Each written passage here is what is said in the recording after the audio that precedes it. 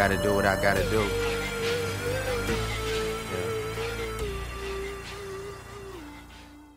Hey everybody, and welcome to episode 7 of the MMA Rundown. My name is Ben Gordon. I'll be your host again. We're going to be covering UFC 210 primarily on this episode. We'll also be going over the UFC on Fox card that's coming up next week, but a lot of stuff went on the UFC 210 card, and I want to get right into it right away. So we're going to start with the main event on that, which was Daniel Cormier defeating Anthony Rumble Johnson. So in the preview show last week when I was talking about this fight, I said I'd watch the first fight again and realized that every time that Rumble would kind of have something good going, he'd get a little bit too eager, and that's when Cormier would be able to close the distance on him and be able to start wrestling him. And I felt like over the year and a half, there wasn't going to be enough that Rumble could do to change this to get to the point where he'd win this fight. And when this fight came out, or when the fight started and Rumble came out, I was kind of surprised to see the adjustments he had tried to make. So initially my thought on what his adjustments might be is he may still try to strike with him, but kind of strike at a distance and kind of pick his shots, whereas in the first fight he landed that big right hand and then just started chasing after him. He got a little eager with the kicks in the second round and he just started throwing too many. Cormier would catch one and then get a takedown on him. This time around he started off by kind of like going for an oblique kick to the front leg of Cormier, which to an extent it makes sense. Cormier does have kicks, but he primarily likes to throw punches, and especially against a guy like Rumble, you don't really want to get too eager with your kicks and open yourself up too much. So to use that front kick to kind of stop Cormier from throwing too many shots of his own, or to get too aggressive and to really plan on his front leg and throw hard right hands, I understand that. But for him to come in and try to wrestle him, that was very bizarre to me. So Rumble is a very good wrestler, and he was able to get Cormier down a couple times. And in theory, if you think about Daniel Cormier, if he has to be underneath a guy like Rumble, and Rumble is throwing his ground and pound, that's a bad spot for him to be in. But if you're game planning for Rumble Johnson, that doesn't make a whole lot of sense. That's not really a smart game plan to have, where you're going to say, hey, you're going to fight an Olympic wrestler who out-wrestled you, out-grappled you in the last fight a year and a half ago. We want you to try to do that to him this time. It really didn't make a whole lot of sense, and throughout much of the first round, Rumble would be pushing Cormier against the fence, then Cormier would be able to spin him around, then he'd kind of work for some stuff. I was actually kind of impressed on Rumble's end, where in the first fight, once they start getting clinched up, or even if Cormier would go for a takedown, Rumble would be really good at avoiding it, or Rumble wouldn't be good at it. He'd actually get caught and taken down. This time around, not as much when he was clinched up against the fence, doing a really good job of defending. He was also being aggressive at attacking in his own right, but even at times, I think Cormier at one point had either caught a kick or went in on a single leg. Thought he was going to be able to finish before he got to the fence. Wasn't. They got to the fence and they started grappling at it again. But eventually, after the first round was over, you'd have to give it to Rumble. There was that weird takedown thing at the end of the round, but either way, whether you give Rumble the takedown or not, you shouldn't. But even if you did, it wouldn't matter. He won that round. He broke Cormier's nose. Second round comes along, same type of thing. Rumble pushes him up against the fence. They clinch. This time, Cormier is able to get Rumble down towards the middle/end of the round. And then once he gets him down, it's kind of like the third round of the first fight, where he's just pounding on him, takes the back and gets a choke. And Rumble really wasn't doing anything to fight. He was just kind of sitting there taking the punches, wasn't really blocking, wasn't trying to turn into a guard and work his way back up. It was really bizarre. And even knowing what he said after the fight, for him to not even really try to fight back, like, it's just kind of bizarre to me. And it sort of shows that the reputation that Rumble has as being a bit of a front runner, he may say that it's changed each time a new fight comes around, but it really hasn't. I mean, obviously, for a guy who can strike as well as he does, you can be a front runner and get away with it against a lot of the best guys, because who's really going to stop you? But when you have a guy like Cormier who's really going to challenge you, and I'm sure John Jones would challenge him as well, you have to be able to dig deep, and he really didn't there, and that was kind of disappointing. So fight ends. They go to Joe Rogan. He's about to interview Daniel Cormier, and Cormier says, hey, Rumble, you can go first. And Rumble is asking for his coaches to come by, which it was kind of odd that his coaches were so far away, especially Henry Hooft. Even if they knew what Rumble was about to say, for them to be that far away doesn't make any sense. I feel like if they knew it, then they definitely should have been there. But even if you don't, like, you don't just walk away from your fighter, even if you feel like he gave up. So that I felt was pretty disrespectful on their part. Hopefully there's some other reason for it why they weren't there, but definitely did not look good at the time. But Rumble had said that he had gotten a job or a position somewhere else. Wasn't clear, didn't really specify what it was, but it was something that he had wanted, so now he's looking to move on. I don't know what that could be. You have to think, for what he makes in the UFC right now, he's definitely making six figures, and the more he fights, and especially if he's getting the finishes, definitely making a lot of money.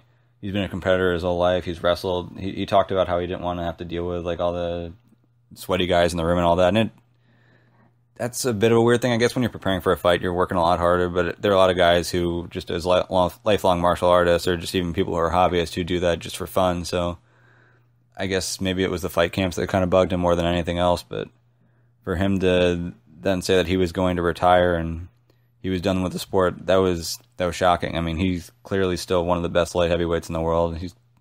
I would say he's number 3 behind Jones and Cormier, and with the power that he has, he can definitely knock any of those guys off at any point. And with Cormier being in his late 30s, you'd figure there's going to be a little pocket of time where Cormier is gone and it's just Jones and Rumble, and Jones just has to get in trouble once, and all of a sudden Rumble's the number 1 guy in the division, and he can still hold a belt.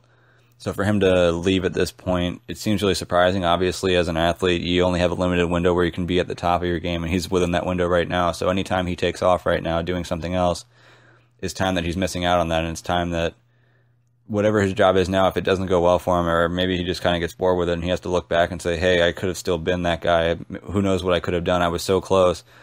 I fought guys like Alexander Gustafsson. I fought Jimmy Manuwa, Glover Teixeira, and just knocked these guys out within a round each. And I never really held the belt. That's got to be a tough thing for him to live with, and I'm sure at some point that's going to sink in on him, but you wonder how long it's going to be, and you wonder what his game's going to look like by the time he comes back. Hopefully it's not too long, but I mean, he was getting pretty emotional in the octagon. It sounds like this is something that he genuinely did plan and something that he's ready to move on from. So, at the very least, I wouldn't expect to see him back within a year, if not more than that. But that's really unfortunate, and you hate to see it. As far as Cormier goes, he initially tried to get the fans to cheer for him. Did the stupid little line where it's like, "Oh, what if I pretend to retire? Would you guys like that?" And that's kind of a stupid line, and he got booed rightfully for it. But then after that, he was like, all right, fine, you guys are going to boo me anyway, let's go full heel. So then he started talking shit to Jimmy Manuwa, saying, you just beat Corey Anderson, big fucking deal, you're not even ready for me, you can punch me right now bare-fisted, I'll take it, you have nothing for me. Then Joe Rogan asked about John Jones, and he did the Mike Jones thing, where it was the whole, who? Mike Jones, who? Mike Jones, but instead it was the John Jones thing, so Rogan would say John Jones. Then Cormier would say, who? John Jones. Who? John Jones. But eventually he obviously admitted, yes, I know who John Jones is. Called him out, did the line where it's like you got to get your extracurriculars in order before you can come back in the classroom. I thought that was a pretty good line for him. But he was just spitting fire at the end of it, and he walks away with the belt. And it looks like at this point, with July being when John Jones will be back, and with Cormier obviously having to take some time off to get his nose repaired, then the training camp afterwards, it makes the most sense that the John Jones fight is the next one set. There's the Gustafsson versus Teixeira fight that's set right now. What would make the most sense to me is you book John Jones versus Daniel Cormier right now, but you tell Jimmy Manuwa, I want you to be prepared anyway. Maybe you give Jimmy Manuwa a fight with a guy who's outside the top 15 or something, and just say, hey, look, if anything happens to John Jones, you're stepping into this title fight, and you work from there. That would probably be the right move to make. But again, I don't know what their plans are for the July event. I don't know if they're looking to do International Fight Week for this fight, if they want to look further along the lines. I don't know how long it's going to take Daniel Cormier's nose to repair. I don't know if he's had problems with his nose in the past. Obviously, with Rory McDonald, he wanted to take a long time off after his nose broke, but he had some serious chronic nose issues where it was just constantly breaking. So for him, that long layoff was needed. I don't know if that'll be the case for Cormier, but again, he'll have to go to the doctor and work that all out. In the co-main event, prior to this fight, I had said that I believed that Chris Weidman would win the fight. My reasoning for it was I felt that he would be able to get the takedown on Mousasi, and then once he got him down, he'd be able to use his passing game, work to a stronger position, and either win by ground and pound or by some sort of submission. In the first round, he was pretty effective in getting his takedowns. He was able to reach down and grab Mousasi's leg for a single, switch to a double if he needed to. First time he got him down, passed the guard, got into a good position, but then Mousasi scrambled out, got back to the feet. And it seemed like every successive time he went for a takedown, it was a little bit sloppier and a little bit slower and a little bit less effective. He did get a couple more takedowns, but you could definitely see that he was tiring. It's unclear whether it was an adrenaline thing or what exactly it was for him, but by the end of the first round, you were kind of wondering if Weidman's got to go another 10 minutes, how strong is he going to be by the end of it? Second round comes around. Again, he's able to get Mousasi down actually towards the middle or I guess towards the end of the round, which ended up being stopped early. He did get a takedown, got to mount, was looking to finish, actually had the back for a second, but Mousasi was able to scramble out again, got back to his feet. And then the fight ended in a very just disappointing and obviously controversial, and I don't feel that they got it right at all. So Mousasi had Weidman in a position where it was a bit of a headlock type of spot. Weidman was kind of playing the game where he's got his hands down on the mat, threw the first knee. One of the hands was in the air, so that one was legal. The second knee, even on the replay, and they made it seem like this was obvious, but even on the replay, it wasn't all that clear. It looked as though, and again, this is in slow-mo, it was difficult to tell, but especially in real time for Dan Miragliotta, it looked as though Chris Weidman had both hands down, all 4 points of contact down, and that was an illegal knee. So Miragliotta stepped in and gave Weidman his time to recover from it. Now, important thing to note here, if Dan Miragliotta steps, let's just pretend that Miragliotta thought this was a legal knee, and he steps in to stop the fight right there. That is a terrible stoppage. Okay, on that second knee, Weidman was still on his feet. He didn't crumble down. He was still actively defending himself. That's not a time to stop the fight. And I don't believe that Miragliotta had any intention to stop the fight, thinking that it was over at that point anyway. That's important to note because when this fight is over and when it was called, that essentially is the final strike that the fight was called on. Since the fight was stopped, it was essentially stopped after that second knee when Weidman still had his posture about him, when he still had his feet underneath him, and everything was going. But again, ref jumps in and says, okay, it's illegal. We're going to give you time to recover. Now, again, this happened earlier in the card. I don't remember which fight it was on, where a fighter took a shot that was a high leg kick. He reached down, grabbed his cup to indicate that he was injured, or that he had taken a nut shot. It was starting to kind of collapse a little bit too. Ref said fight on. He stood back up, kept fighting, and everything went along as normal. It's important to note that because a lot of times fighters, they'll be hurt, but they'll have to fight through it, or they'll just kind of have to like put on a face like they're okay and just keep working through it and get through it. But if you say, hey, it's okay, you can stop, just take your time, they'll stop and they'll take their time. And especially in Chris Weidman's case, where like I said, he was tired in the first round, and he was doing a lot better when he had more energy. If you're Chris Weidman and you're being told, hey, you can have a few minutes here, I guess not necessarily catch your breath, but get your wits about you, it makes perfect sense that Weidman would be like, oh, okay, I'll get my wits about me. The ref stepped in and said this was okay. This isn't the stop to the fight. This is just a pause because of an illegal knee. So Weidman was taking his time. He was trying to catch his breath, and that's completely understandable. Now, granted, if let's just pretend that this was a legal knee, and again, I'd have to watch the replay again. It really looked like his hand started to come up after contact was made on the knee, on the second knee. To me, it still looks like it might have been an illegal knee, but regardless, I don't think that really changes the outcome here or how it should be perceived. Because again, in the state of New York, there is no replay. So even if they go back to replay and find that they had the wrong call, they still have to go by the ref's call, and that's the problem here. The ref made the call that it was an illegal knee, so you have to go by that. And they were asking Weidman, are you going to be able to fight? And you could actually hear him on the pay-per-view. He was saying, yes, I'll keep fighting. But then the commission came in and stopped the fight anyway. So Weidman, he could have kept fighting. Yes, he probably played a little bit of possum just to catch his breath and use the time to recover, but that time was given to him. You can't just give him that time and then say, oh, well, you took it, so sorry, now you lose. That's not how it works here. So the fact that that's what happened, that's just an absolute joke. I think Weidman, because of the fact that we know that the rules were not properly interpreted here, there's a chance that he may be able to go back and get this overturned to a no contest. To be quite honest, that'd probably be the fairest way to go about it. Mousasi, yes, he did land a couple hard shots there, but it's not like Mousasi ever looked like he was about to win that fight.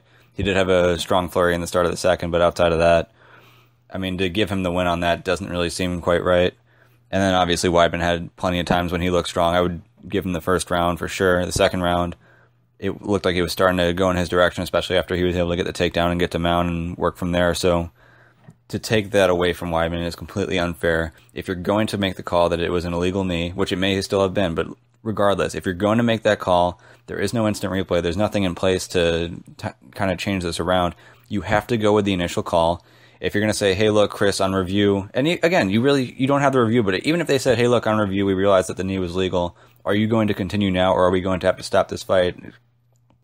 Weidman would have said yes. He would have kept going, and it sounds like he was saying yes anyway.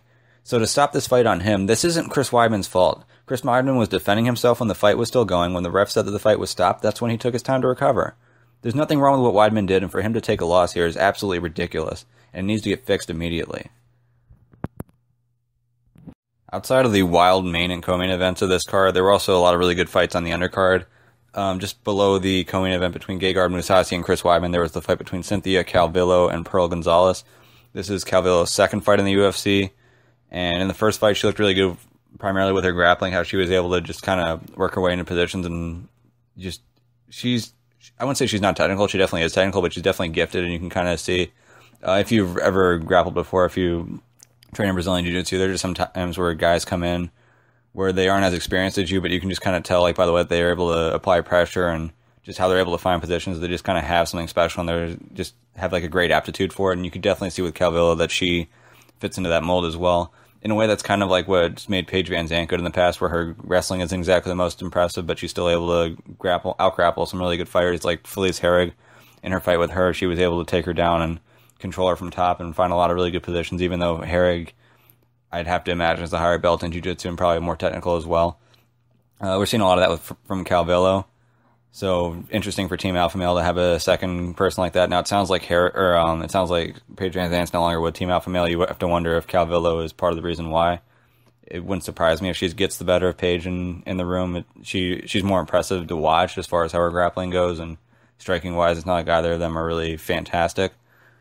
And then Pearl Gonzalez obviously was of great interest because of the breast implants. It was interesting to see. I think everyone was not really hoping, because I guess that'd be a weird thing to hope for, but just kind of interested to see how she'd fight. You wouldn't want to see her implants explode or anything like a pro wrestler, but you'd figure if the commission's willing to cancel the fight for a quick second, you'd want to at least see some reason why that's a real concern. And really nothing in that fight came up to give any real concern for that. Thiago Alves beat Patrick Cote.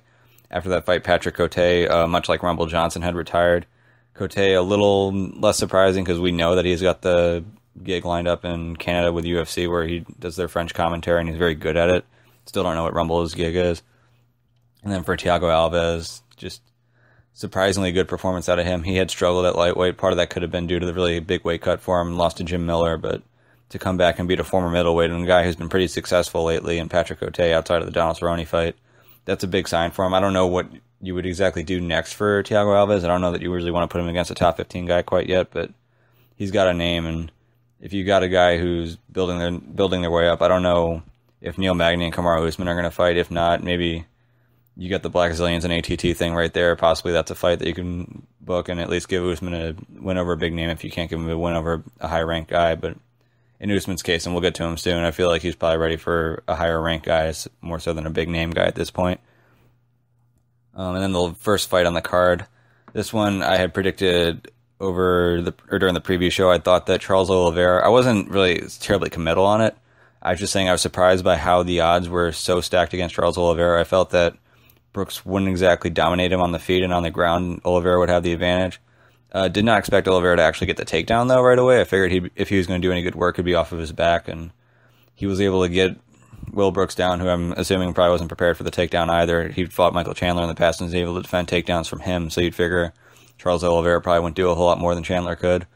But Oliveira was able to get him down. Brooks kind of got back up, but then Oliveira got him back down again, eventually snuck around to his back, sunk in a standing rear naked choke, and Brooks, he hung in there for a while, but it just got to the point where it was too tight and he had to tap. So huge win for Oliveira. It sounds like he wants to get back down to 45. I'd rather not see him down there, but it's his career, it's his decision. Hopefully he does stay at 55 and stay at a healthier weight class for him, but who knows. As far as Will Brooks goes, I feel like he's a guy who still is, in my book, he's a top 10 lightweight fighter, but he's had some tough matchups. Like I had mentioned in the preview, the matchup with Oliveira is not a good matchup for him. Will Brooks is a guy who's really effective when he's able to put a lot of pressure on guys, keep them from taking him down. He's really good against wrestlers, and he's really good at just kind of staying active on his feet. And if he gets you down, he's pretty good at staying pretty safe and doing well with his ground and pound. Against a guy like Oliveira, again, it's just not a position where you want to grapple with him. And with Oliveira's length, it was going to be a tough one to strike. And then speaking of Oliveira, there was the Cowboy Oliveira fight too, where it was a little bit closer in the beginning. But again, he was fighting a guy who massively outsized him and had no business in the weight class. Hopefully, Will Brooks gets I wouldn't necessarily say easier, but a better matchup that fits his style next time around, because I do think that he still has a chance to work his way up in the lightweight division. At this point, I wouldn't say that he's really going to be a future UFC champion, but he can definitely still be a top contender for him. On the undercard, Miles Jury made his return, just absolutely dominated Mike Delatorre, took him down, just dominated with position, just started raining down elbows on him, and eventually won by a ground and pound TKO. Kamaru Usman, this was a tough pick for me because I knew how good Usman was, but I also knew how good Strickland was. And I think that says more about Strickland, or it says more about Usman in the aftermath of this. I thought Strickland could actually win this fight, and I believe I actually might have picked him as well. Just Strickland pretty savvy grappler. I believe he's a brown belt in jiu-jitsu, pretty good wrestler, a pretty good defensive wrestler too, but Usman was just able to get him down, control position the entire time, land some hard shots, and just a really impressive performance out of him. So, like I was saying before, you could either put him up against a top-ranked guy. He's asking for Neil Magny, which is a fight that I'd be interested in. But again, if you can't get him with a top-ranked guy, at least go for a name like Alves. But hopefully he does get a top-ranked guy, because I think he's a guy who's slowly working his way into title contention, and hopefully he can have some more exciting finishes and doesn't end up in the John Fitch situation where he's just out-grappling everyone and no one's excited and no one wants to see him in a title fight. He's a great fighter, and hopefully as he keeps improving, he starts getting some finishes to add on to the impressive performances. Because like I said, the way that he beat Sean Strickland, if you don't know who Sean Strickland is, or if you don't remember any of Sean Strickland's past fights, this might not seem impressive to you, but this is a very impressive one in the way he did it. Shane Burgos defeated Charles Rosa. Rosa had a pretty good strategy out there. Burgos does like to lean a lot on his front leg, or likes to box a lot, use a lot of head movement and counter. So attacking that front leg was pretty effective initially, but Burgos was able to make some adjustments later on in the fight, caught Rosa, drilled him. Rosa was kind of flopping around, making some weird faces, but it was clear that he was rocked, and the ref stepped in while he was still standing. I didn't have any problem with the stoppage. It looked as though Rosa wasn't going anywhere positive from there. After the first hard shot, he took a couple other hard shots, so it's not like he was doing any better to defend himself, and he certainly wasn't offensive at that point. And in the first fight on the undercard, Patrick Cummins defeated Jan Blachowicz. I thought that Blachowicz was going to win this fight, and if you watch the first round, you can understand why I thought so, but he also, it's sort of like Chris Weidman, but obviously Weidman, you didn't get to see the whole fight played out, but he definitely got tired after the first round. I don't know if he shot his load trying to get the finish, or what exactly happened, but he got exhausted. Patrick Cummins was eventually able to out-wrestle him, and even though you could tell that Blachowicz was probably better off his back than Cummins was on top, he was getting some good armbar attempts. Between him getting more tired and Cummins being more sweaty, those just weren't gonna land, and Cummins was just starting to dominate position, and he got the win. One of the things that kind of bugged me seeing Patrick Cummins out there, though, is his top game was very, very rudimentary. He wasn't really trying to pass. He really wasn't showing many signs of a good guard passer either. A lot of it was he'd get to the guard and just kind of do a can opener, throw some arm punches. He really wasn't ever in a position where you felt like he was about to finish or he was working his way towards the finish. And against a guy like Blachowicz, who's just dead exhausted, if you're not able to really do a whole lot from the top, that's a bit concerning against some of the better guys in the division. And obviously his chin seems to be problematic for him as well. So good win for Cummins, but it doesn't really tell me much about his future in the division. As far as Blachowicz goes, looked like he was the better fighter. He just didn't have the better gas tank. So next time around, you probably still want to give him a top 15 guy, but he's going to have to work on his conditioning and be in a position where that's not going to happen. Because if that's how he looks in a 15-minute fight, if he eventually works his way towards some main events and has to fight 5 rounds and fight 25 minutes, it's going to be a real problem for him. And then on the Fight Pass undercard, the main event of that was Gregor Gillespie versus Andrew Holbrook. As I had mentioned in the preview show, Gillespie is a guy who you're hearing a lot of really positive things out of American Top Team from, and usually when you have guys who are getting a lot of positive words out of their camp, that's a really good sign for them. But when it's out of a camp like ATT, that's a huge sign that they have a lot of potential. So between just his great wrestling background and him just showing up and knocking out Andrew Holbrook in 21 seconds, it really confirms a lot of what they're saying. And he's a guy who's sort of in that Usman territory now, where everyone kind of is starting to see this is a guy who's probably top 10 in his division. He's very talented, but it's a question of who do you put him up against so he can prove it. Definitely want to give him a top 15 fighter in his next fight, I believe. I don't know how ATT feels about that, how long they want to kind of keep him working, keep him improving. Obviously, he had mentioned after the fight ended that the knockout was something new for him, and it just shows signs of improvement. I don't know how he wants to time everything before he starts fighting against the division's elite, but he's clearly a handful for anyone in that weight class. The next fight was Desmond Green versus Josh Emmett. Not exactly the most exciting fight. Emmett was just trying to throw a lot of power strikes, whereas Green was trying to be a little bit quicker, but Emmett was taking the center. That was pretty clear that Desmond Green won that fight, but it did go to a split decision. But big win for Green. He's a former University of Buffalo wrestler, so for him to get a win in Buffalo is pretty big. Caitlin Chukagian versus Irene Aldana. This was a fight that I didn't really watch it from a judge's standpoint. I wasn't really trying to score it, so I had absolutely no idea who won. But even if you were, it wasn't really clear who was doing better. Aldana looked like she was throwing harder, but she wasn't even. A lot of her punches, she'd be swinging hard, but she wouldn't exactly be putting her hips into it all the time, or wouldn't always turn her shoulders on it. So they didn't exactly do the most damage. Chookagian wasn't necessarily doing a ton of damage herself either. She was doing that annoying ki thing that Holly Holm does too, which made it pretty easy to cheer against her, but she gets the win. And in the first fight of the card, Magomed Bibulatov, who is a guy who's being looked at as a huge prospect. They were talking about him being like the next Khabib.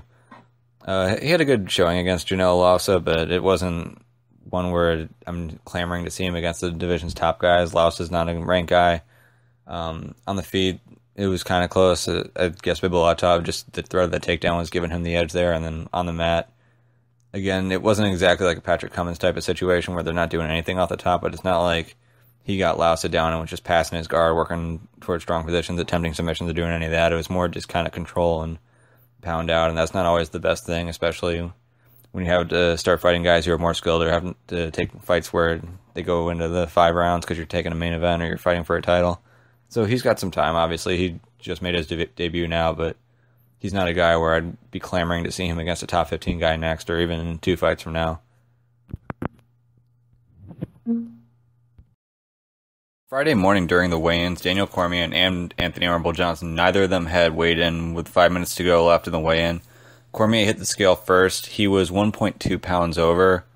It looked as though he was probably not going to be able to make weight. Now, granted, in New York, there is a rule that gives you 2 hours after you first weigh in, so in theory, he could have actually had 2 more hours, but in most states, you'd figure if the weigh-in ends at 11 o'clock and you're not weighed in by 11 o'clock, then you're out of it. So he was under that impression. Took about 2 minutes, got back on the scale, and surprisingly, after he was 1.2 pounds over, weighed in exactly at 205, made weight for the fight. A lot of people noticed that when he was doing that, he was pushing down on a towel, using his hands to kind of push down, relieve some weight.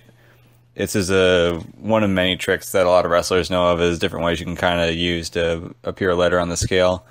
As far as whether or not I think this is what actually happened and what actually made him miss the weight, I'm not entirely sure. He said that the scale was a little off. Now, it is worth noting that Rumble Johnson, who had weighed in just after him, weighed in at 203.8. 203.8, of course, is 1.2 pounds less than 205. I don't know that Rumble would take the time to cut an extra pound or so. So the fact that just after DC weighed in at 205, or at 206.2, he got back on, and then he was down 1.2, and then Rumble was down 1.2 from the 205 mark, I find to be rather odd. I don't know what the explanation for that is. But again, that seems to help out Cormier's case. Another thing to note for Cormier is that the 2 guys who were holding the towel, it wasn't like it was Bob Cook and Javier Mendez that was holding it. They were both employees of the commission. So if you're putting a lot of force on it, you'd figure they'd probably notice it and be like, hey, what the hell? Cormier kind of played it off as though he was like trying to look down at the scale and see what his weight was and kind of watch that. But again, it's tough because, again, with digital scales, you have to be really steady in the weight because it takes some time to register. So if your weight's fluctuating because you're not putting on the same amount of pressure on the towel, then it might not actually catch it. So it's possible that what DC said about the scale being off is true because, for one, it was the 1.2 pound difference for him, but also it appears that was the case for Rumble. And again, like I had said before, I don't think Rumble, if his scale was telling him he's at 205, that he'd keep cutting an extra pound or so if he didn't have to, especially since he was cutting it so close to the clock. So it's actually possible that this was an issue with the scale. It's just weird that it would fix itself or make that weird adjustment within 2 minutes of Cormier weighing in at the wrong weight.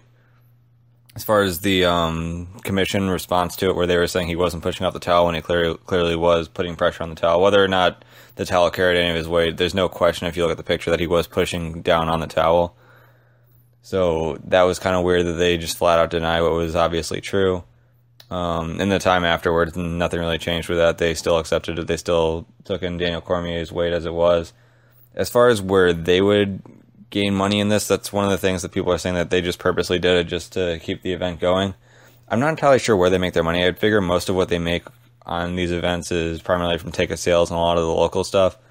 Pay-per-view buys, I don't believe, really ties into what they make outside of the tax they get on the fighters. So I guess if Cormier would make more money on his pay-per-view points on a show that sells more because there are less people who are disinterested by him missing weight, perhaps in taxes there could be some extra benefit to New York, but I don't think there's a whole lot more they could have gained out of it. So again, just a really weird situation. As far as John Jones's comments, where it's one of the dirtiest things he's ever seen, I mean, that's just a trolling remark by John Jones. If the guy who pokes everybody in the eye is and loves to do that oblique kick to the knee that tries to blow your knee out. If a guy pushing down on a towel to cut a pound or so really quickly is the dirtiest thing he's ever seen, then he must be fighting with his eyes closed, because that doesn't make any sense at all. In addition to the New York State Athletic Commission potentially botching the Daniel Cormier weigh-in situation, there was also the really weird situation on the third fight on the main card, which was the Pearl Gonzalez versus Cynthia Calvillo fight. Now, this was a fight where, leading in, Gonzalez had stated that she did have breast augmentation in the past, and that was disclosed. Everything went on as normal. They both weighed in for the fight. Both Gonzalez and Calvillo made weight. But then, after making weight, Gonzalez was informed that she was going to be pulled out of the fight because of her breast augmentation or because of her breast implants. This was a weird one in how it was reported, because there are some outlets that are saying that she was never pulled from the card, while other outlets jumped on it and said that she was pulled. Later in the day, prior to the ceremonial weigh-in, which I believe was at 6 o'clock, it was stated that that was actually not the case, that the fight would be on. And as far as how it all worked out, I think you could look at it a couple ways for Pearl Gonzalez. One way, in theory, if you're getting breast implants, it's not really something you want everybody to know. And the fact that so many people did know and so many people really latched onto that story. This was a story that got covered by ESPN, Bleacher Report. As far as web traffic goes, it was probably one of the higher traffic news stories that had come out over the weekend or prior to the fight. On YouTube, even a lot of videos that were covering it were getting in the six figures in terms of viewership. So if Pearl Gonzalez didn't want people to know that she has breast implants, well, I guess tough titties, now they do know. But on the positive side for her, Pearl Gonzalez is a fighter making her UFC debut, isn't terribly experienced, and heading into the fight, now all of a sudden a lot of people know who she is, a lot of people are interested in her, and a lot of people looked her up. And the thing with women's MMA, as a women's athlete, you don't really want to be known for your looks as much as you're known for what you can do athletically, and it's kind of unfortunate that that comes into play so much. But again, this is mixed martial arts. You're looking at the male 18 to 34 demographic as the main demographic, and if you got a lot of them that are interested in you because of your looks, that can go a long way. I mean, you look at Paige Van Zandt, for example.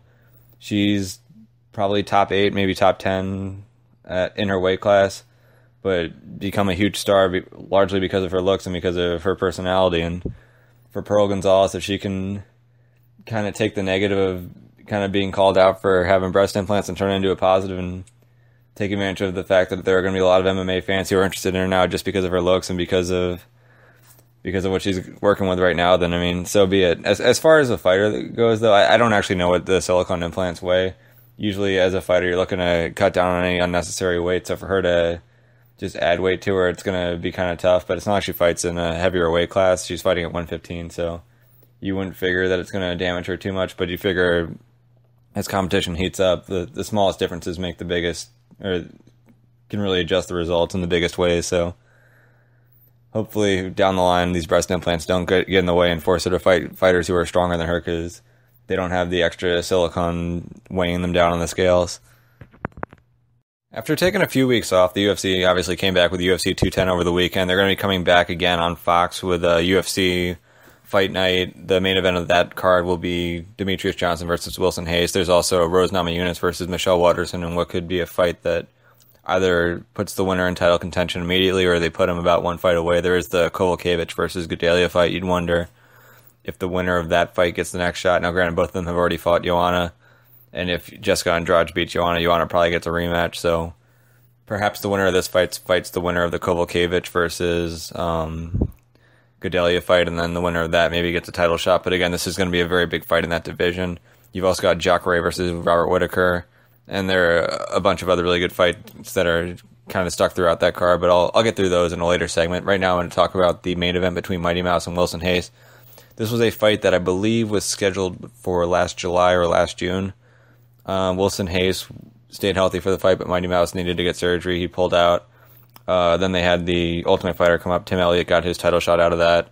Had a tough fight with Johnson. Had a pretty good first round, but Johnson got through it and ended up dominating the rest of the fight. Got the win. So now Mighty Mouse is going to have a fight with Wilson Hayes again. Hayes got another win in between then. And what's going to be interesting about this fight is that you've got a guy in Wilson Hayes who you probably say is pretty clearly the better grappler, at least the better submission grappler. The question for him is going to be how he's going to be able to get on top. and what he's going to be able to do if he actually gets there. Mighty Mouse is pretty good defensively, pretty good at getting back to his feet. Even in the fight against Henry Cejudo, Cejudo was able to hit an inside trip in the middle of the octagon, got him down. Was doing a pretty good job of pressuring from the top. I actually can't complain too much about what Cejudo was doing, but Mighty Mouse was eventually able to work some butterfly guard to create space, eventually got his feet on the hips, kicked him away, and got back up. And Cejudo, again, great at getting people down. But again, even as good as Cejudo is in the clinch, Cejudo was losing most of his exchanges in the clinch against Mighty Mouse. Eventually took a bunch of knees, and that's what led to him getting defeated. So for Wilson Hayes, if he's able to get into the clinch with Mighty Mouse, what's he going to do that Cejudo didn't do? I don't know that there's a whole lot, to be quite honest. I could see him trying to push Mighty Mouse up against the fence if he's able to do that. Again, that might not be the easiest thing to do. Mighty Mouse is really good at his lateral movement. It's not easy to corner him. So if Wilson Hayes is not able to corner him, if he's able to clinch up, I mean, it's going to be tough for him to change levels. That's something that Mighty Mouse is really good at. He's good at keeping the guy he's clinched up with, from changing levels on him. Cejudo, again, with his takedown, he had to kind of go upper body on it. He really couldn't shoot down or couldn't kind of clear an arm and get lower and shoot for like a single or a double. So it's going to be tough for Hayes to get the fight to the mat that way. As far as shooting from the center of the cage, that's going to be difficult too, because you have to be able to time it. If you're not doing well with your striking, you're not going to be fast enough to catch Mighty Mouse. You'd figure Mighty Mouse should have a pretty clear advantage on the feet in this fight, but Wilson Hayes is probably going to stalk forward, throw a lot of hard shots. But again, to me, in the past, I haven't seen him really be that quick or even all that effective with his takedowns, to the point where I think that he's going to be able to get Mighty Mouse down and get into his game. And if he can't get Mighty Mouse down and into his game, then you're kind of going to have a slower, stronger guy dealing with a faster guy who's very effective and is just going to light him up on the feet. And to me, I think that's the most likely thing that's going to happen here. Wilson Hayes, he's a very skilled fighter, very dangerous fighter, but again, what worries me the most is I don't know that he's going to be able to get the fight to the ground. Even when he does get fights to the ground, it's not like he's one of those guys like a Damian Maia or a Jacare Souza where he's immediately passing, getting to a dominant position and finishing. He can kind of grind on guys a little bit, and in a fight like this with Mighty Mouse, if you actually are able to get him down at any point, you have to be able to work to your offense and work towards a finish. And if Wilson Hayes isn't able to do that, then his path to victory is probably going to have to be repeatedly getting Mighty Mouse down, controlling him, and either eventually getting to a finish in a later round or just stacking up enough round wins where he can win a decision. But to me, that doesn't seem likely. This will be another win for Mighty Mouse. He's going to, I believe this will tie Anderson Silva's record, put him in a position where he's got one more fight until he breaks it, and then at that point, you can start looking at super fights for him, and hopefully he does start looking for super fights so he can get himself a bigger name. Now, I know he likes to complain about how he doesn't get much of a push on doesn't get much of a push from the UFC, but here's an example where they're putting him on Fox. Fox is the biggest outlet the UFC can possibly put him on. You're not going to get as many people viewing a pay-per-view as you're going to get people who view network TV Big Fox. Again, Fox Sports 1 isn't as big as Big Fox. So he's got a really big platform for this fight. They're going to have the NASCAR events prior to this where they're going to be advertising the fight. So, again, the NASCAR MMA lead-in, that kind of works out. There was that weird story with Bellator and NASCAR having some kind of deal, but it looks like that wasn't even true. But again, point being, this is a big opportunity for Johnson because he's going to be in front of a big audience. He's going to get promoted on other big events that have other males who are in the 18 to 34 demographic who are interested in fighting that are going to want to tune into this. And if he can put on a great performance, hopefully they build his next fight as that record-breaking fight, and then after that you start getting those super fights, possibly a guy like Cody Garbrandt who's talking about fighting him eventually. Cody wants to be a 3-division champion. So if Cody knocks off Dillashaw, you look at where Dominic Cruz is at, you don't know how quick he's going to heal. Maybe this is a fight that they can make even sooner. But again, there's a lot of opportunities for Mighty Mouse if he can get a win and get a dominant win here and do it in front of a pretty big audience. And hopefully he pulls the numbers too. Co-main event on the Fox card, we're going to have Rose Namajunas fighting Michelle Waterson. This will be a battle between two of the latest people who had knocked off Paige Van Zant. Both of these girls are towards the top of their division. Michelle Waterson had come in from Invicta, moved up a weight class from atomweight, has looked impressive ever since. I believe she's undefeated in the UFC at strawweight. Rose Namajunas had found herself one fight away from the title shot against Karolina Kowalkiewicz, ended up losing that one. I believe it was a 29-28 decision on all three judges' scorecards. So she was able to hang tough with Karolina, who again had a pretty tough fight with Joanna when she got there, but still wasn't able to get the victory. So this is going to be a big opportunity for her to kind of right that wrong that she had against Kowalkiewicz. Now, in this case, it's not completely clear where the winner of this fight goes. So where the women's strawweight division is at right now is you have the champion Joanna Jędrzejczyk fighting Jessica Andrade. You've also got Claudia Gadelha and Karolina Kowalkiewicz fighting each other. Now, you would think, just based off of rankings, that Claudia and Karolina the winner of that fight gets another title shot. But again, Claudia's fought Joanna 2 times already and lost both times. A third fight between them, I don't know if that's exactly the most exciting fight or the best fight to sell right now. If Karolina wins, do you want to put her back in against Joanna right away? I mean, yes, she had a few good moments in that fight, but it's pretty clear that Joanna was the better fighter. If Karolina is someone you want to build up, you probably want to give her a little bit more time than just to have her fight Claudia in the meantime and then go right back at Joanna if Joanna wins. If Joanna loses, you're probably going to have to assume that she gets a rematch against Jessica Andrade just because of how impressive her title run has been up to this point. Unless she just gets dominated and has to take a long time off, sort of like the Ronda Rousey situation, which I don't really see happening.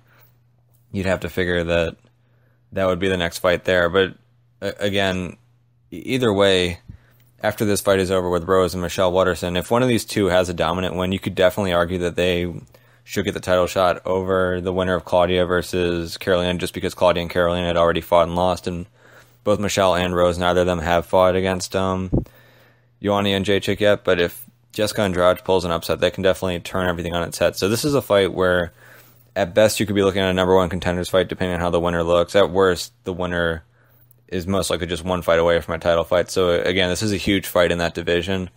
As far as how I think this fight's going to go, it's tough. I think technically you probably have to give the slight edge to Waterson. Now, Namajunas, you'd assume, is probably a little bit bigger than Waterson. Waterson, again, you'd figure if the UFC had an atomweight division, that's where Waterson would be fighting. They don't, so she's moving up a weight class just to be in the big show, and she's doing great in the meantime.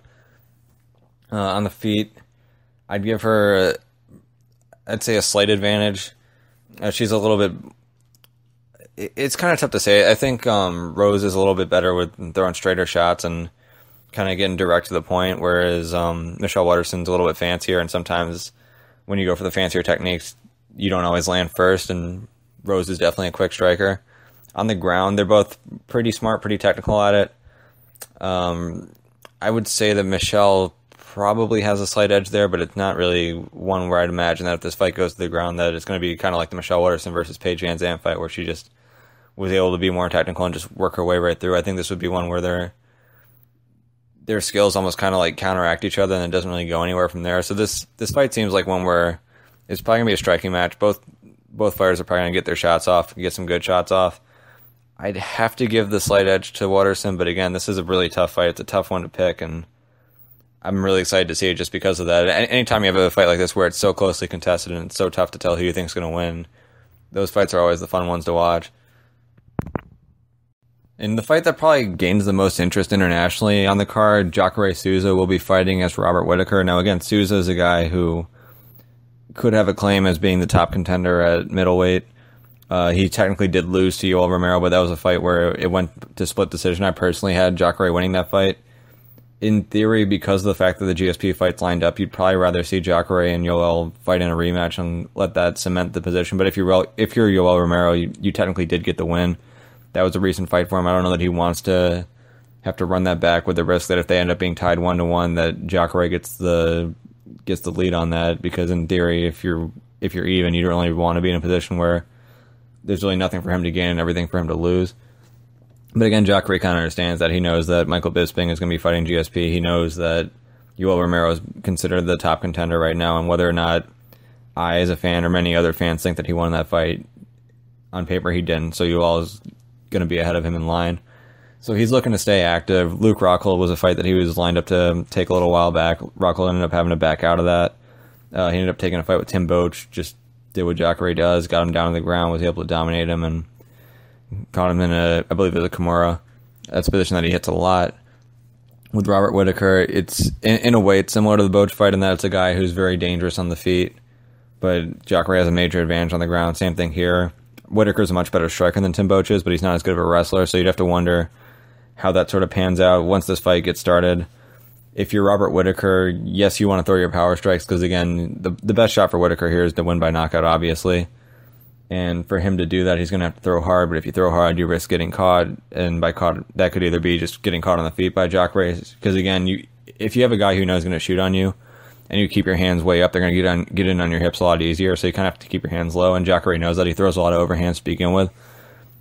So for Whitaker, he's going to have to deal with just that danger on the feet. But again, if Jacare ends up getting him up against the fence or getting his hands around his waist and drags him to the mat, what I like about Jacare and what I like about Damian Maia, and what I was talking about with Wilson Hayes, where it wasn't necessarily the case with him, is that once he gets you down, he immediately starts passing. He immediately looks for better positions. He'll work his it's just known as the Jacare pass, obviously, but it's kind of like his pass from half guard where he gets to side mount.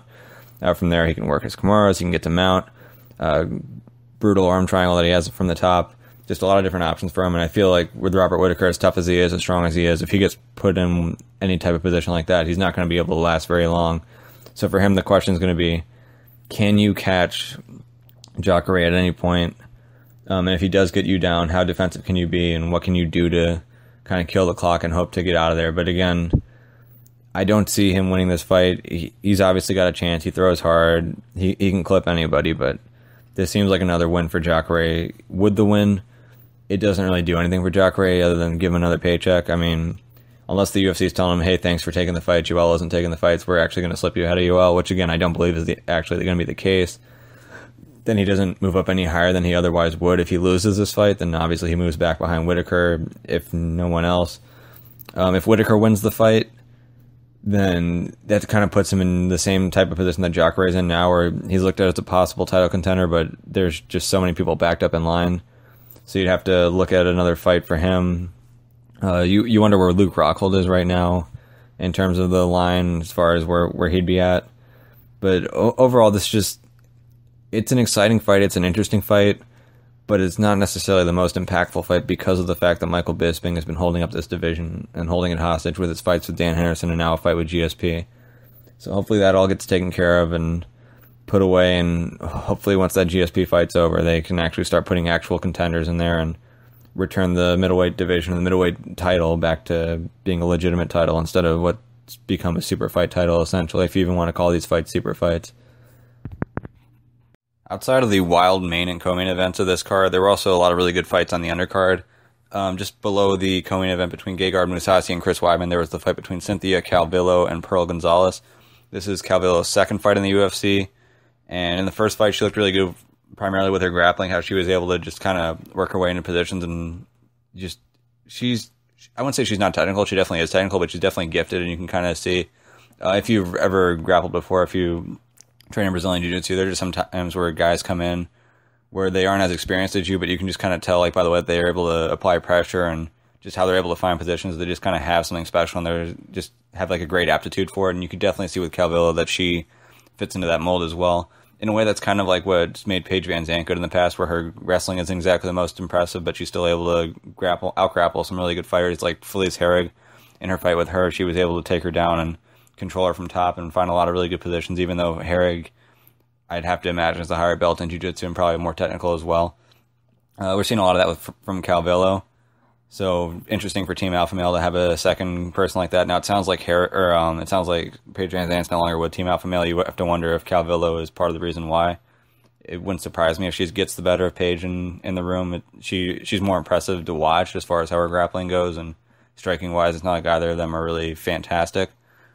And then Pearl Gonzalez obviously was of great interest because of the breast implants. It was interesting to see. I think everyone was not really hoping, because I guess that'd be a weird thing to hope for, but just kind of interested to see how she'd fight. You wouldn't want to see her implants explode or anything like a pro wrestler, but you'd figure if the commission's willing to cancel the fight for a quick second, you'd want to at least see some reason why that's a real concern, and really nothing in that fight came up to give any real concern for that. Thiago Alves beat Patrick Cote.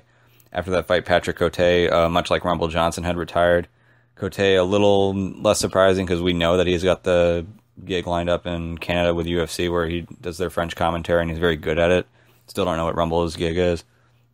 And then for Thiago Alves, just surprisingly good performance out of him. He had struggled at lightweight. Part of that could have been due to the really big weight cut for him, lost to Jim Miller, but to come back and beat a former middleweight and a guy who's been pretty successful lately in Patrick Cote outside of the Donald Cerrone fight, that's a big sign for him. I don't know what you would exactly do next for Thiago Alves. I don't know that you really want to put him against a top 15 guy quite yet, but he's got a name, and if you got a guy who's building their way up, I don't know if Neil Magny and Kamaru Usman are going to fight. If not, maybe you get the Black Zillions and ATT thing right there. Possibly that's a fight that you can book and at least give Usman a win over a big name if you can't give him a win over a high-ranked guy. But in Usman's case, and we'll get to him soon, I feel like he's probably ready for a higher-ranked guy, more so than a big-name guy at this point.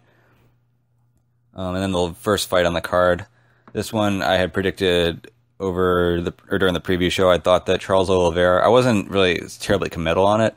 I was just saying I was surprised by how the odds were so stacked against Charles Oliveira. I felt that Brooks wouldn't exactly dominate him on the feet, and on the ground, Oliveira would have the advantage.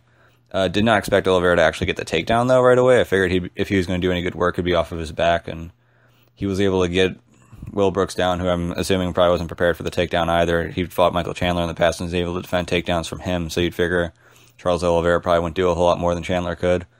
But Oliveira was able to get him down. Brooks kind of got back up, but then Oliveira got him back down again, eventually snuck around to his back, sunk in a standing rear naked choke, and Brooks, he hung in there for a while, but it just got to the point where it was too tight and he had to tap. So, huge win for Oliveira. It sounds like he wants to get back down to 45. I'd rather not see him down there, but it's his career, it's his decision. Hopefully he does stay at 55 and stay at a healthier weight class for him, but who knows. As far as Will Brooks goes, I feel like he's a guy who still is, in my book, he's a top 10 lightweight fighter, but he's had some tough matchups.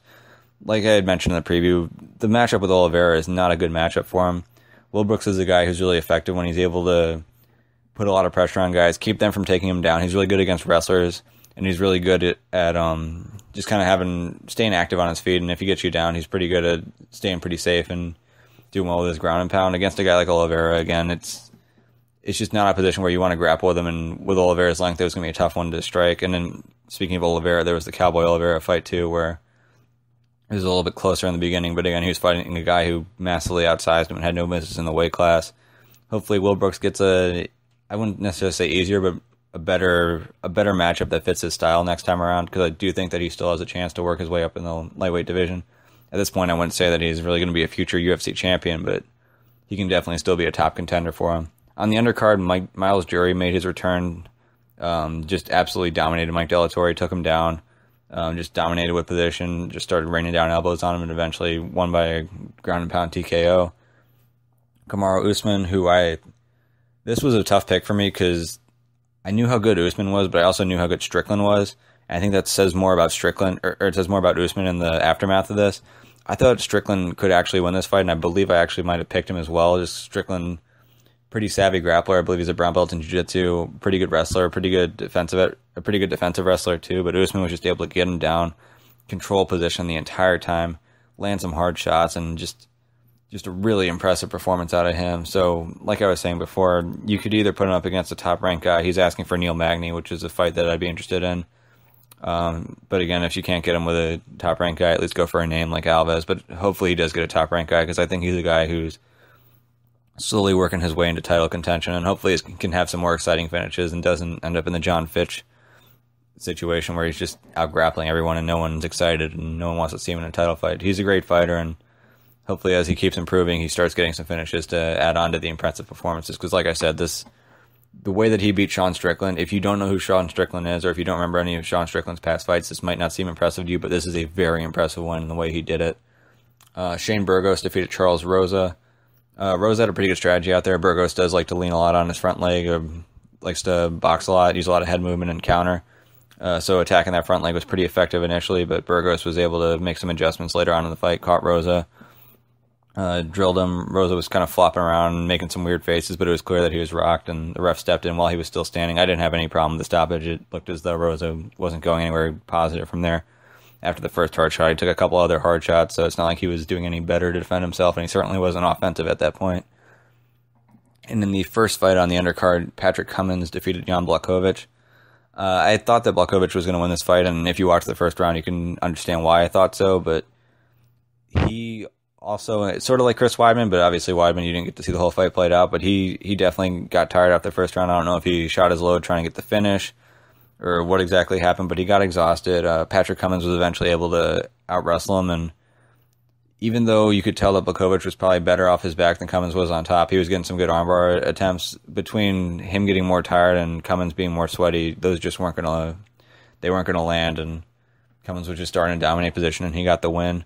One of the things that kind of bugged me seeing Patrick Cummins out there, though, is his top game was very, very rudimentary. He wasn't really trying to pass. He really wasn't showing many signs of a good guard passer either. A lot of it was he'd get to the guard and just kind of do a can opener, throw some arm punches. He really wasn't ever in a position where you felt like he was about to finish or he was working his way towards the finish. And against a guy like Blachowicz, who's just dead exhausted, if you're not able to really do a whole lot from the top, that's a bit concerning against some of the better guys in the division. And obviously his chin seems to be problematic for him as well. So good win for Cummins, but it doesn't really tell me much about his future in the division. As far as Blachowicz goes, looked like he was the better fighter. He just didn't have the better gas tank. So next time around, you probably still want to give him a top 15 guy, but he's going to have to work on his conditioning and be in a position where that's not going to happen. Because if that's how he looks in a 15-minute fight, if he eventually works his way towards some main events and has to fight 5 rounds and fight 25 minutes, it's going to be a real problem for him.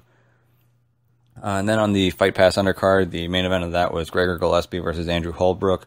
As I had mentioned in the preview show, Gillespie is a guy who you're hearing a lot of really positive things out of American Top Team from, and usually when you have guys who are getting a lot of positive words out of their camp, that's a really good sign for them. But when it's out of a camp like ATT, that's a huge sign that they have a lot of potential.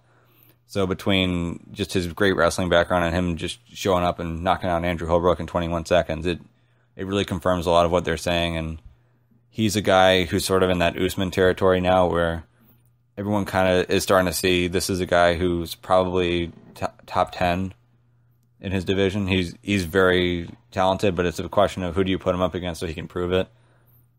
Definitely want to give him a top 15 fighter in his next fight, I believe. I don't know how ATT feels about that, how long they want to kind of keep him working, keep him improving. Obviously, he had mentioned after the fight ended that the knockout was something new for him, and it just shows signs of improvement. I don't know how he wants to time everything before he starts fighting against the division's elite, but he's clearly a handful for anyone in that weight class.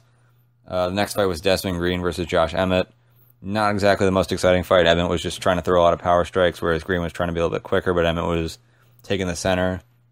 That was pretty clear that Desmond Green won that fight, but it did go to a split decision. But big win for Green. He's a former University of Buffalo wrestler, so for him to get a win in Buffalo is pretty big.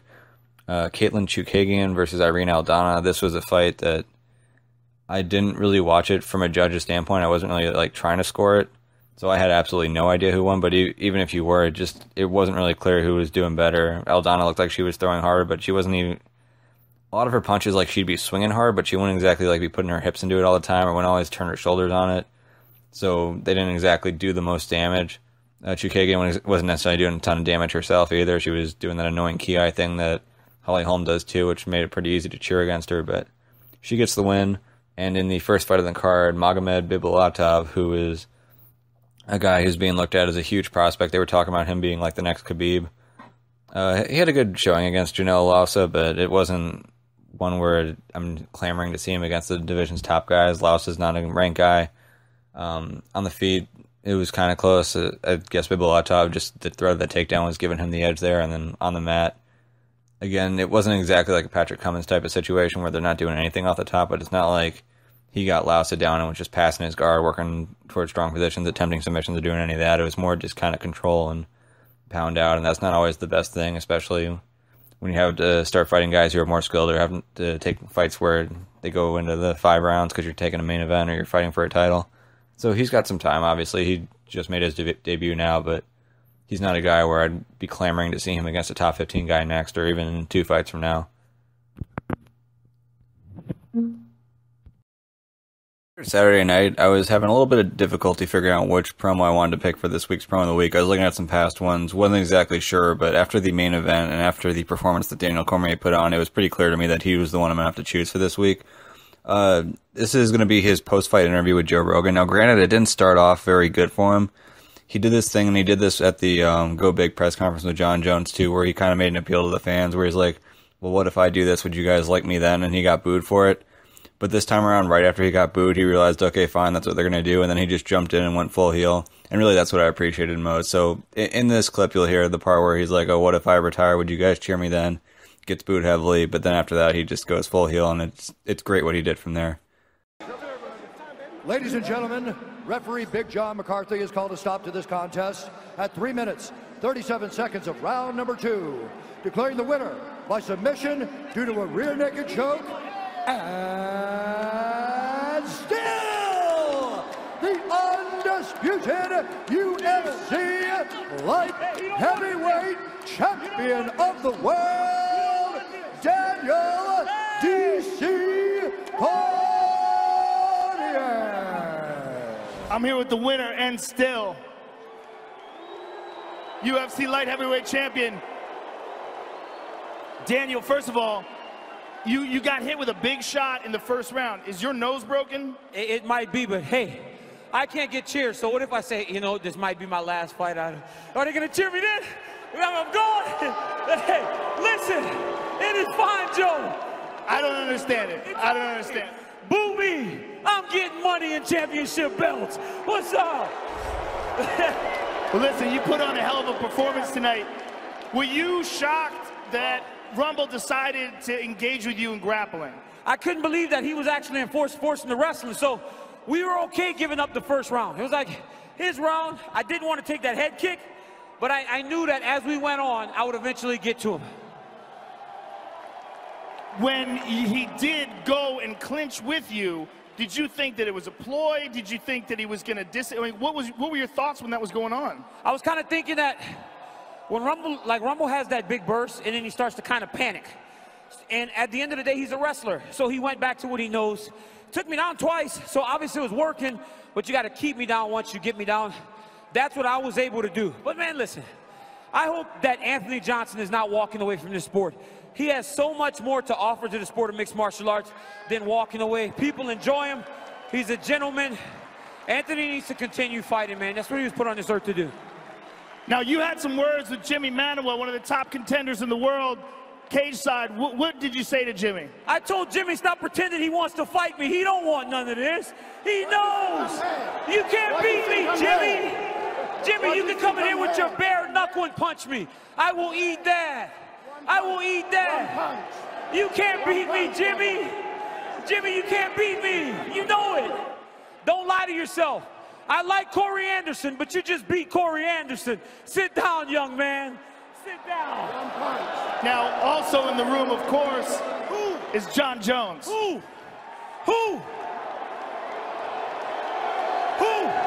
Hey, is that guy even eligible to fight yet? It's right there. But is he eligible to fight yet? A couple months from now. Don't talk to me about a guy that's ineligible. When you get your together and you're ready to fight, I'm here waiting for you, young man. You know it. I've been waiting for 2 years. You got the first one. But you knew after the first one we had many coming. Hey, as a fighter, I respect him. We just don't see eye to eye. So locking me in here with him, that's a favor. That's a favor. He's a good fighter, but still not eligible. When he gets his academics in order, he can come back to the classroom. Congratulations. It was beautiful. Daniel Cormier, ladies and gentlemen.